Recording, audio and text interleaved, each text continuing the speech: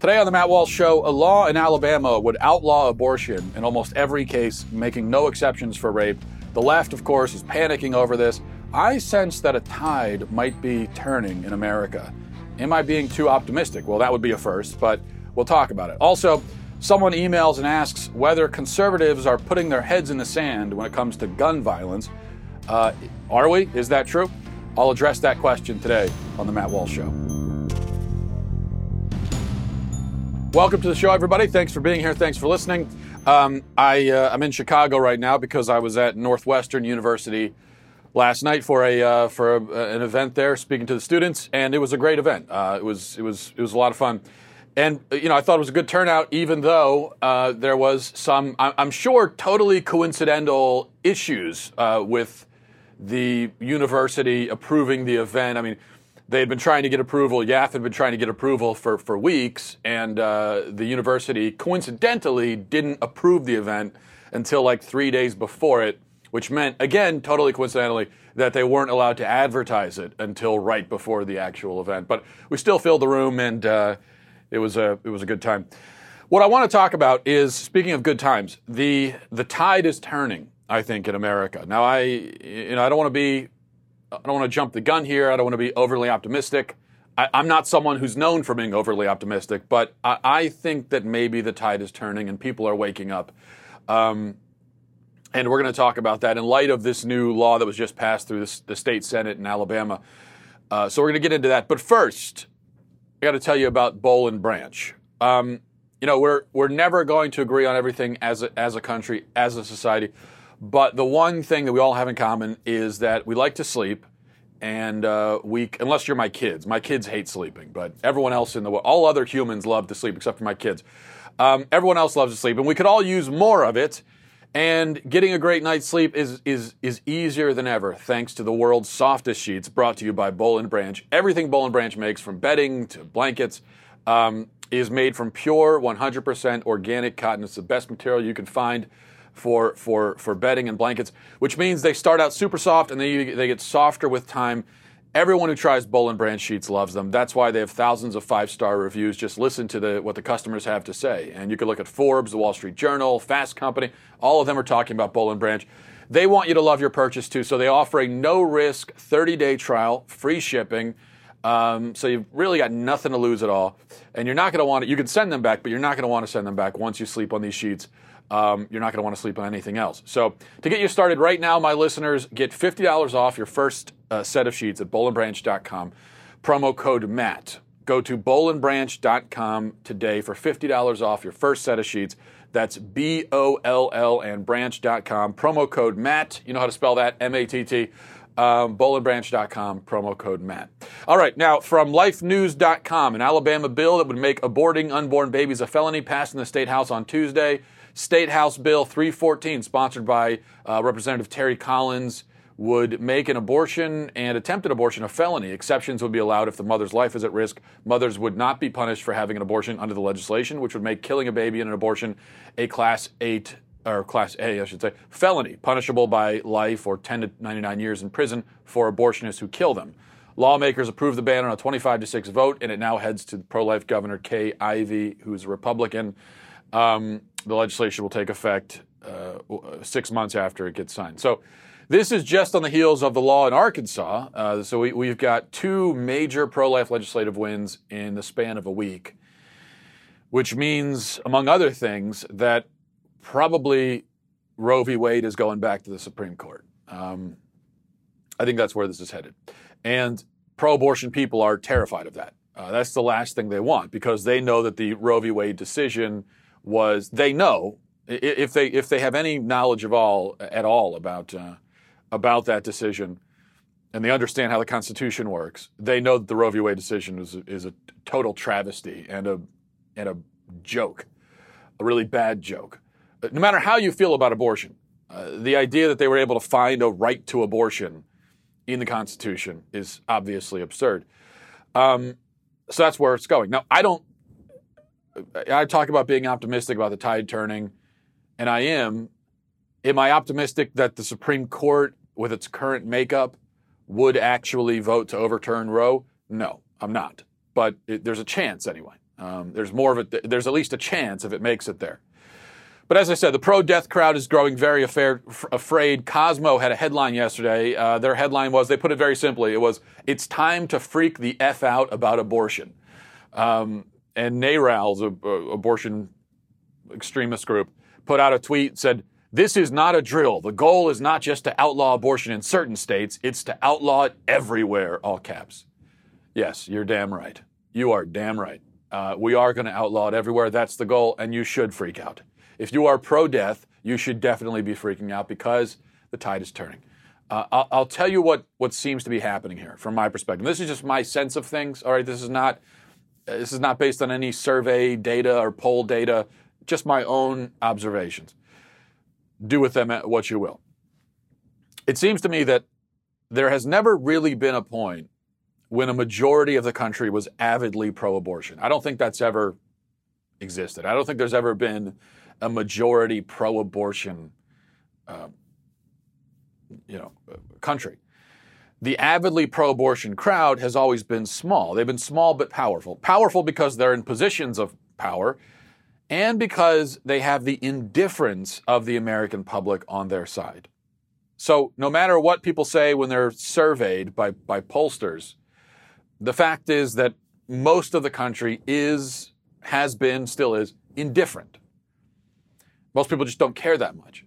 So when the pro-abortion people shriek and demand their right to kill babies, everyone in the middle just goes, sure, yeah, whatever.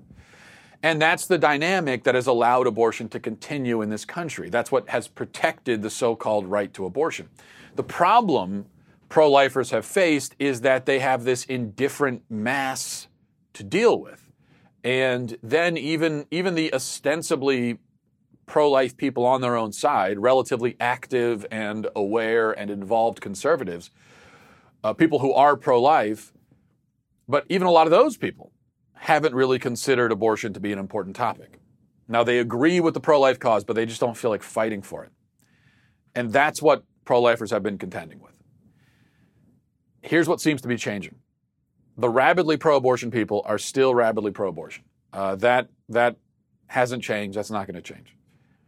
But what I sense is that people in the middle and then the disinterested conservatives, I think some of them are starting to wake up. That's what I see happening. That finally some of those other people who have always been up for grabs by pro-lifers, finally they're starting to come into the light.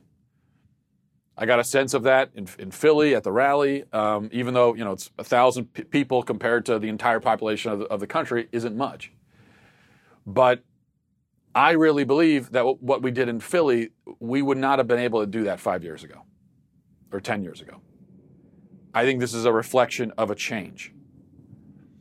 And much of it, as I said, is among conservatives. Conservatives, for decades, there has not really been a wide conservative pro-life coalition.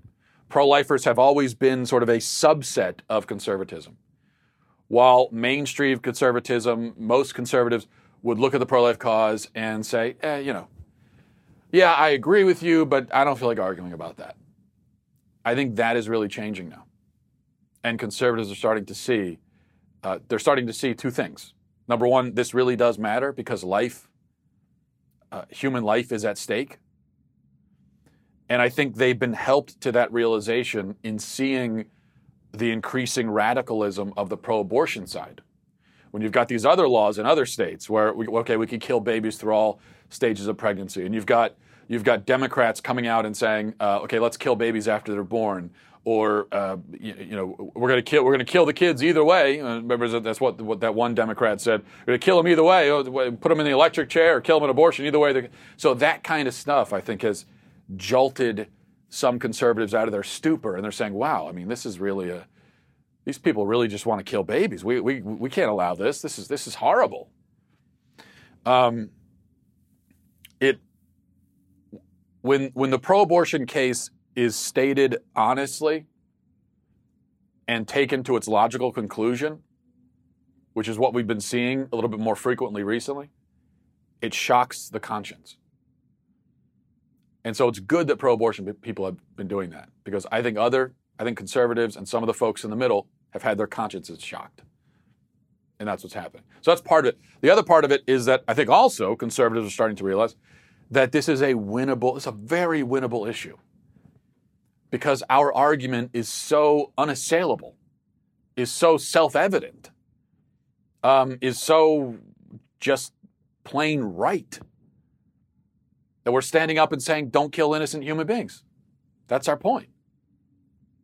It's the most simple and unbeatable argument you could possibly make.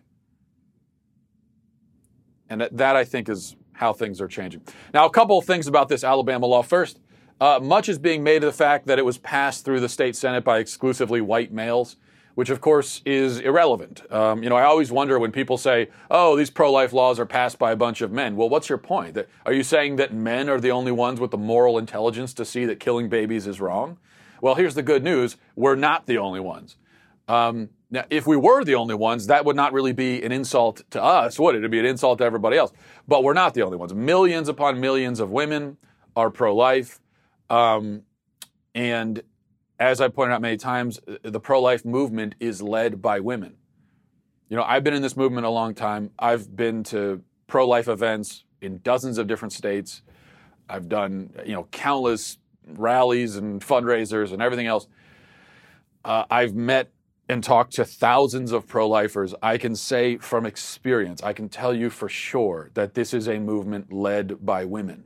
As a man in the movement, I take a back seat, and I'm fine with that. This is a movement led by women. But at any rate, the gender of the person making the argument is, of course, irrelevant. Because those awful sexist men are making the case that it's wrong to kill innocent and defenseless human life. So, once you get done with your tantrum about their gender, maybe you could try to engage with the argument. Yeah, I get, they're men. Okay, whatever, fine. Yeah, they're men. All right, we've established that. Oh, the bad men, tisk tisk. You shouldn't be men. That's bad to be men. Okay, fine. I'll agree with you there. For sake of argument, let's agree they're men, they're terrible, they're sexist, blah, blah, blah. Fine, good, okay. We've established that. Now let's talk about what they're actually saying, though. Can we engage with that?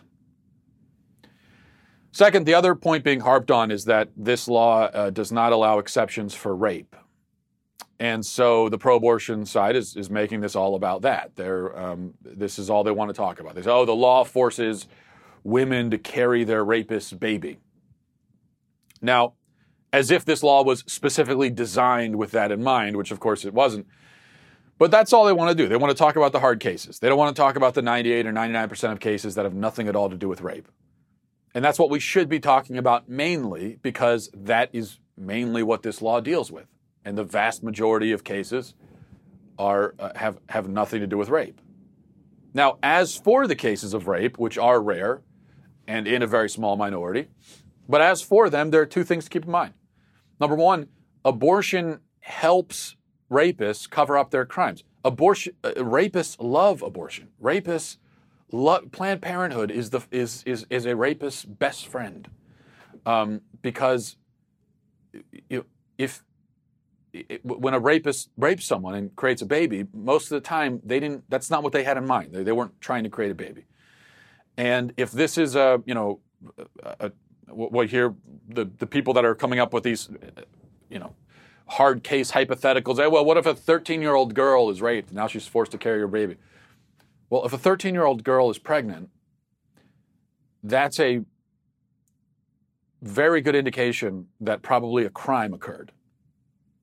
And once you have the baby, you can do a DNA test and find out who the father is. And if that father is an adult, then that person is going to jail.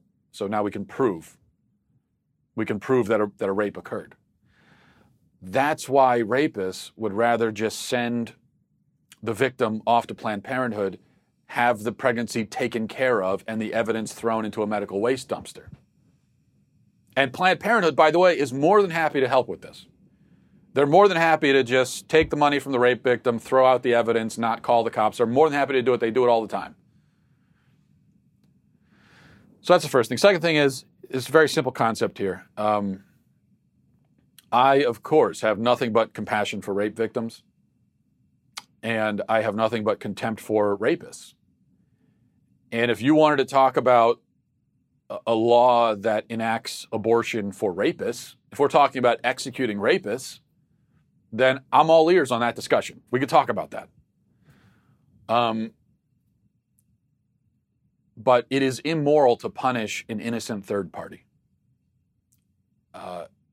That child didn't do anything. The child's not guilty.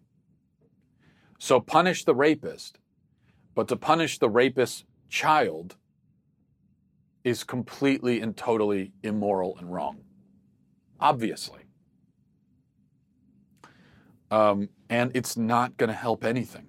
It's not going to help the woman heal. It's not going to undo what was done. And it's not going to help bring about justice. It's going to make it harder to achieve justice. All right. So that's the law in Alabama. Let's see here. I wanted to share this with you.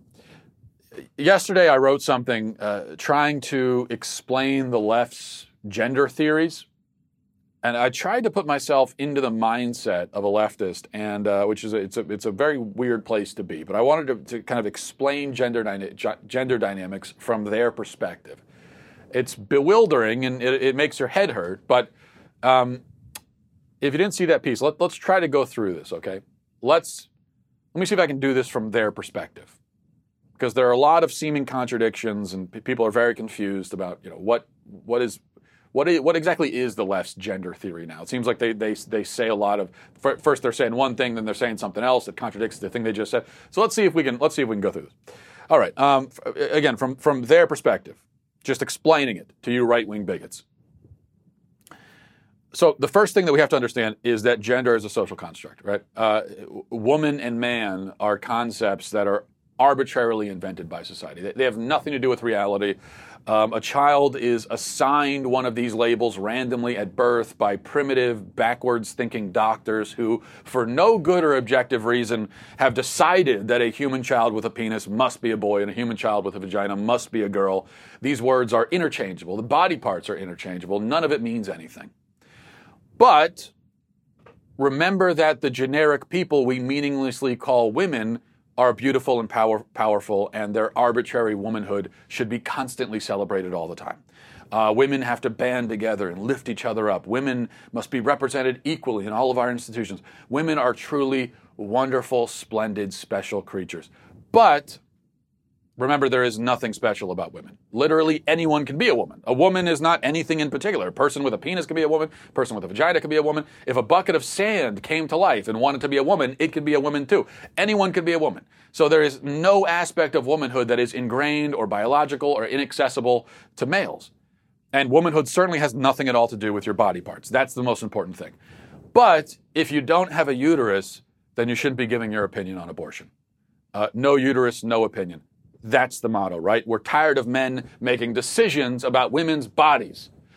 But there is no such thing as a woman's body. Trans women are women. Remember, a trans woman is just as much a woman as any other woman. There's absolutely no difference between the two, and to suggest otherwise is the height of bigotry, okay? But anti-abortion laws are sexist because they specifically target women, who are the ones having the babies. If men could have babies, abortion would be completely legal everywhere, right? But men can have babies, and women can be fathers, and fathers can be mothers, and mothers can be men, and a man can be a woman, and women can be men who are mothers. I mean, what's so confusing about this? How many times do I have to say it? It's very simple.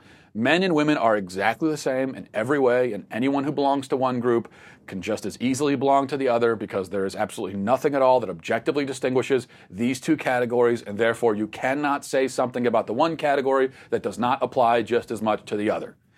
But women are especially oppressed in our society. Men don't know what it's like for women in this country. Men have privilege and institutional power, and they can't possibly relate to the struggles of women. That's why it's so important to make sure that women are given every chance to succeed without being hampered by the unfair advantages that are given to men. But males should be allowed in female sports. It is unthinkable to oppress a biological male by refusing him entry into female sports. If the other girls don't like it, then you know what? They should check their privilege and shut their bigoted mouths. But women must stand up and speak out against unfairness. They must be able to claim their own spaces. What belongs to them must not be appropriated. But drag queens are gorgeous and amazing. There are few things more beautiful than the sight of a man in women's clothing and fake breasts dancing around on stage. But men are scum. But men are women. But patriarchy. But social construct. But girl power. But I'm confused. It's all very confused. It's all incoherent. Do you know why? Because coherence is for bigots. Okay, that's what this comes down to. Now, do you understand? Hopefully you do. I'm glad that I could clear that up for you. All right, before we get to emails, I was planning on talking about this story. I had set aside like 20 minutes for it because it's so great.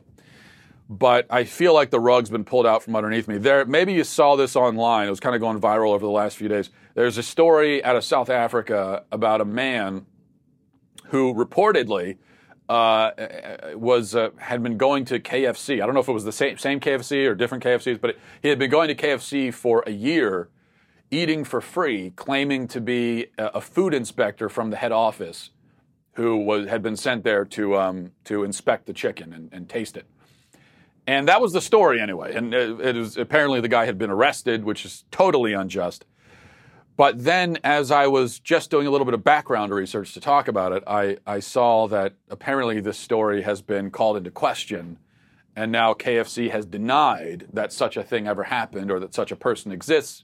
Now, I don't know if that's just them covering their tracks because they're so humiliated. I don't know. Maybe we'll never know. But we can only just hope that this man is out there somewhere. This mythical legend of a man who, you know, you could say all you want that it's dishonest, it's stealing, and yeah, it's all those things. But this is a man who believed in something. You know, this is a visionary. This is someone who had an idea. And where other people would say, oh, that's crazy, you can't do that. He said, I'm going to do it. And he did. Unless he doesn't exist. But let's just assume that he does. Wonderful and inspiring story. All right, let's get to some emails. MattWalshShow@gmail.com. MattWalshShow@gmail.com. This is from Michael. Says, hi, Matt. I'm 23 years old and have been a type 1 diabetic since I was 17. I work in an office buying parts and find my job absolutely miserable. Since I was little, I've dreamed of serving my community and putting my body on the line in order to protect my community and the country I love. I spoke with 3 different military recruiters during my time in college, but the conversation never lasted longer than a few minutes. Once they found out about my condition, I plan on applying for my local fire department in the fall, but I'm worried I'll have the same result. I know I will find value in raising and protecting a family someday, but I don't know how much longer I can work in an office. Do you have any advice about vocation or about finding meaning in remedial jobs that don't seem to impact the greater good? I'm struggling to see how I'm making a difference. You're incredible. Thanks for all you do. First of all, I think your desire to have a job where you're protecting your community is very noble. And so you should be commended for that. And, you know, I don't know. Maybe I'm not sure what the rules are in fire departments as opposed to the military, what their, you know, what their physical standards are or whatever, but it's quite possible that could work out. But as for the job that you have now, I think that it is, and I'm not just saying this. I really do believe that to go into an office and work what you refer to as a remedial job, which isn't the word I would use for it, but to work a job like that in an office, working a job you don't really like, that also is a noble pursuit, and that takes determination. That takes, I would even say, it takes courage, in a way, to go doing a job that you really don't like and that you hate doing, But to go in every day and do it anyway because you know it's your responsibility and because you want to have a family one day. And then when you have a family, you continue doing it to protect them and to provide for them. Because there are a lot of there are plenty of people in our country today who will say, I don't want to do this job, I don't want to do that one, so I'm not going to do any job. I'll just live off the government, or I'll live off my parents, or whatever. I don't want to, because if I don't want to spend my time doing something I don't want to do. So I have a lot of respect for someone who says, okay, I'm going to go. I don't like doing it, but I'm going to go in and do it anyway. And so I think you can find some real nobility in that. And I think that you are impacting the greater good in that sense, that you're fulfilling your obligations, you're doing your duty, and that certainly contributes to the greater good, and that also provides an example to others around you. So, what I would say is, obviously, keep doing that job for now. But how old did you say? You said you're 23 years old. Well, look, I mean, you're doing that job. You have this sense of duty, so that's a great sign. There's no reason to assume, though, that you're going to be in this job for the next 40 years. I mean, these days, nobody stays in one job for 40. Even if you like the job and want to stay there, you probably won't. So, yeah, your whole life ahead of you. And I would say keep doing this job and keep whatever your dream sort of job is and whatever you really want to do, keep pursuing that in the meantime. Don't give up on the job that you have. Keep that, but also pursue the sort of job you want. So don't give up on that dream. I think that you'll find it. You're only 23. I mean, you still got quite a lot of time to find that job and and invest yourself in a vocation that is really meaningful to you. And I have confidence that you will find that. This is from Gareth, says, to the future unquestioned king, emperor, and grandmaster of this and all other worlds. Recently, I've been asking questions about what will happen when you take your power. Rather than add to the growing list of those incurring your wrath by questioning your plans, I'd like to offer my service as your lieutenant in helping you to subdue the masses and setting up your theocratic dictatorship. I vow to crush your enemies, to drive them before you, and fill your ears with the lamentations of their women. Thank you for reading this unworthy letter, O king. May you live forever. Gareth, your desire to serve beside me makes me concerned that you are planning to sabotage and overthrow my regime. Now, of course, if you did not want to serve me, then I'd be concerned that you're disloyal and rebellious. So basically, either way, you're off to the gulag. Sorry about that. Fortunately, in my abounding mercy, first-time offenders will only have to serve 35 years of forced labor, unless you've been accused of treason, which is what I'm accusing you of, in which case it's 100 years. So, but those are the rules. I can't do anything about it. Well, I could do something about it, but I don't want to because of my cruelty. Cruelty and mercy. It's an interesting combination. Let's see. It says, Dear Matt, I would first of all like to thank you for the work you do, and especially for the clear and helpful arguments you make about why abortion is evil. As a new mother and human being, that issue is especially close to my heart, and it's been sickening to watch the events in New York and Virginia unfold. So thanks for fighting the good fight. I'm from Hungary and moved here last July to join my husband, who's an American.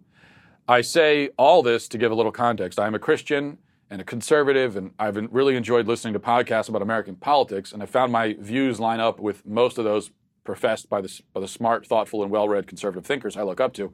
However, the one area in which I feel there's a lack of nuanced solution finding is gun violence. What I see is what we call ostrich politics, because apparently ostriches, when sensing danger, dig their heads into the sand, not realizing that just because they can't see the danger anymore, it hasn't evaporated. How they're still not extinct is beyond me, but I digress. That's kind of what 2-year-olds will do also. When they're playing hide and seek, they'll cover their eyes and they think that they have disappeared and you can't see them anymore. So it's a similar sort of thing. So what I see is slightly disappointing to me because every time the topic comes up, the right seems to restate their stance and then use the aforementioned tactic and end the discussion. I have no idea what a solution might be, but I'd like to at least hear conservatives discuss the issue. Wouldn't it be our duty to try to find ways to minimize the chance that a horrific incident like a school shooting might occur, even if we think perpetrators can turn to knives or other means of inflicting harm? The analogy that came to mind for me is this. You have electrical outlets in the house and also a child who routinely starts crawling towards them and poking at them. What do? You clearly can't remove the outlets. They're a given. They're here to stay. But do you say, meh, If I stopped the kid from poking this one, he'll still find another one. And even if I stopped every attempt, he would still fall down the stairs and hurt himself that way or get hit by a car, whatever. If it's going to happen, it's going to happen. I would hope not. And if it's mental illness and not the guns, there's got to be something that could be at least attempted to try to address that. By the way, I cannot believe that the reason there's basically no gun violence in, for example, Hungary is because there just aren't as many mentally ill people. The country has been completely ravaged by the world wars and then Soviet rule. It was just emerging from communism when I was born, and healthcare is a mess. I have to think guns have something to do with it. But let's say that that's even beside the point because of the Second Amendment. So guns are here to stay. Okay, is there really nothing further to be said after that? Is there nothing we can try to do as a society, even if it falls way short of stopping every single shooting? Is it really more guns? I feel very uneasy about that solution. Also, just an added question, because I hear this a lot. If the government comes for you, you have to be able to protect yourself. Students in Budapest led an uprising against communist rule in 1956, and they did quite well, right up to the point where the Russians sent in their tanks. If the government wants to get you, they will not be deterred by any arsenal of guns you might have, however impressive. Or am I not seeing something? I hope the letter isn't too long to get tossed in the spam right away. No, I have no problem with long letters. I don't mind reading. Either way, I very much appreciate your integrity and spine, something that's a very rare trait these days. Best wishes. Did I give this person's name? Lila, from Lila, I think is how you pronounce it. All right, Lila, hopefully I'm pronouncing your name right. I appreciate that email, and I think what you express is very coherent and intelligent and thoughtful. And there's nothing wrong with saying it. I think that there are probably many conservatives who are so dogmatic about guns that even what you've just said there, they're just going to shut you down and say, I'm not even, you're a heretic for even saying that. I don't take that approach. Now, I believe in gun rights. I am a pretty hard line on that. But I'm not dogmatic in the sense that we can talk about it. I mean, I can understand. It's not like it's unreasonable to make an argument and say, well, maybe we should restrict that or this or that gun. I'm probably going to disagree with the argument you make, but it's not an unreasonable argument. And I think this is one thing we have to just, I don't want to get sidetracked and not address your question, but one of the reasons why our discourse in this country is often so fruitless is that we treat every opposing argument as totally unreasonable. And we don't realize that it's possible to be reasonable and wrong. And if someone is reasonable and wrong, then we should just talk to them and have a human discussion. And we don't need to treat them like they're morons, right? So that's the issue. Now, there are some arguments that really are completely unreasonable, like the argument that a man can be a woman. Well, that's an unreasonable, ridiculous argument, and so we can't treat it like it is reasonable. We should engage with it and try to explain why the person is wrong, but we cannot treat that argument like it's intelligent or reasonable or like we understand their point of view, because it's not intelligent. We don't understand it. It's because it's not it's not a coherent, rational argument. There is nothing to understand. So that's the point there. As for the issue of guns, here's where I stand on this. I agree with you that we do need to do something. And focusing in on the school shooting thing, I do get uncomfortable when you have conservatives who will constantly point out that, actually there hasn't been an uptick in mass shootings. That's just a kind of a figment of our imagination because of the way the media reports this stuff. And if you look at the statistics, it's not any more common now than it was back then. And kids aren't at any more risk today for a school shooting than they were, say, 30 years ago. I mean, statistically, that might be true, but we're not imagining things. I mean, you do have these school shootings that happen every single year now. And I don't think it's always been that way. I remember when Columbine happened, and the reason why Columbine sticks out to us, why it was this event, this kind of history-changing event, is because no one had really seen anything like that before. Now it seems like every couple of years there's a shooting like that. And that's not normal. And if it is normal, it shouldn't be. So we do need to accept that there's a very real problem here. We need to do something. in my opinion, and you might not like this answer based on what on your email there, my opinion is the most direct way to address that problem is to protect our children in school. Because what you said there about, well, guns are reality, they're there anyway, that really is true. Now, you do have the Second Amendment, which is not a small thing. It comes right after free speech. Obviously, our founding fathers found it to be very important. And you can't just toss it out the window. Even if you could prove to me in a crystal ball that, well, if we could just get rid of the Second Amendment, then it would cause mass shootings to go down. Well, still, the amendment still exists. We still have that liberty. We still have that freedom. It's just like if you could prove to me that, well, if we get rid of free speech, it would have this and that positive effect. Yeah, but we still have that freedom. And it's still there. So we can't ignore it. We just can't do that. It's law, it's liberty. We can't ignore it. But even aside from that, the fact is there are tens of millions of guns out there. And it is true that if somebody gets it into their head that they want to kill mass numbers of people, they have the desire to do that. We talked about this last week about desire and opportunity. The reason why most of us are never going to do a school shooting is because we have absolutely no desire to do that, and we never will. There are people, whether through spiritual evil or mental illness, whatever you want to say, who find in themselves that desire to kill mass numbers of people. And then once they have that desire, all they're looking for is the opportunity. And there simply is no law that's going to deprive them of that opportunity. That's the fact, which it seems like you know. So, do we say, oh, well, they're going to do it anyway, there's nothing we can do? Absolutely not. I think we need to be taking proactive steps to defend and protect our children in these schools. We need to be doing real things, real active measures. And one of those things is to make sure that every school in America has armed security.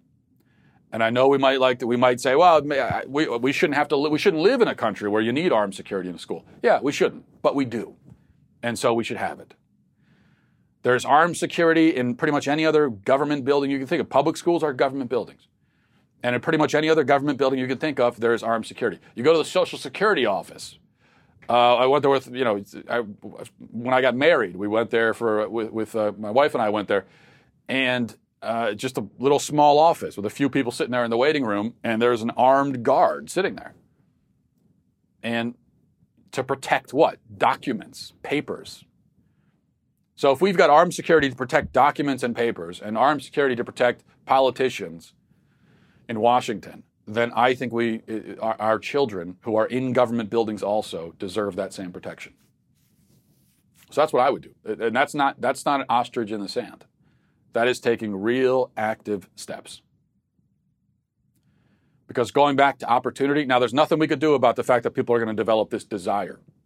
That's going to happen. We can't stop that from happening. As far as depriving them of opportunities, well, a law is not going to take the opportunity because a law is just a concept, right? In terms of from a preventative perspective. Like if I want to kill someone, you say, well, there's a law against killing people. Okay, but it's not going to physically stop me from doing it. That will allow you to punish me after the fact, which is good, but it's not going to physically stop me. I think what we need to do on top of having laws is we need to have actual physical barriers that may hinder my opportunity to do the bad thing. And that physical barrier, in this case, would be armed guards. I think it would be very difficult to argue that, a school shooting where there's an armed guard is likely to be just as deadly as a school shooting where there is no guard. Think about Sandy Hook. I mean, those poor kids were just sitting there in the classroom, utterly defenseless until the police arrived. I think it's immoral and wrong to leave our kids defenseless like that. And so that's how I would address it. And I think that is a proactive step that we could take. Thanks for the email. I guess we will leave it there. Thanks for watching, everybody. Thanks for listening. Godspeed.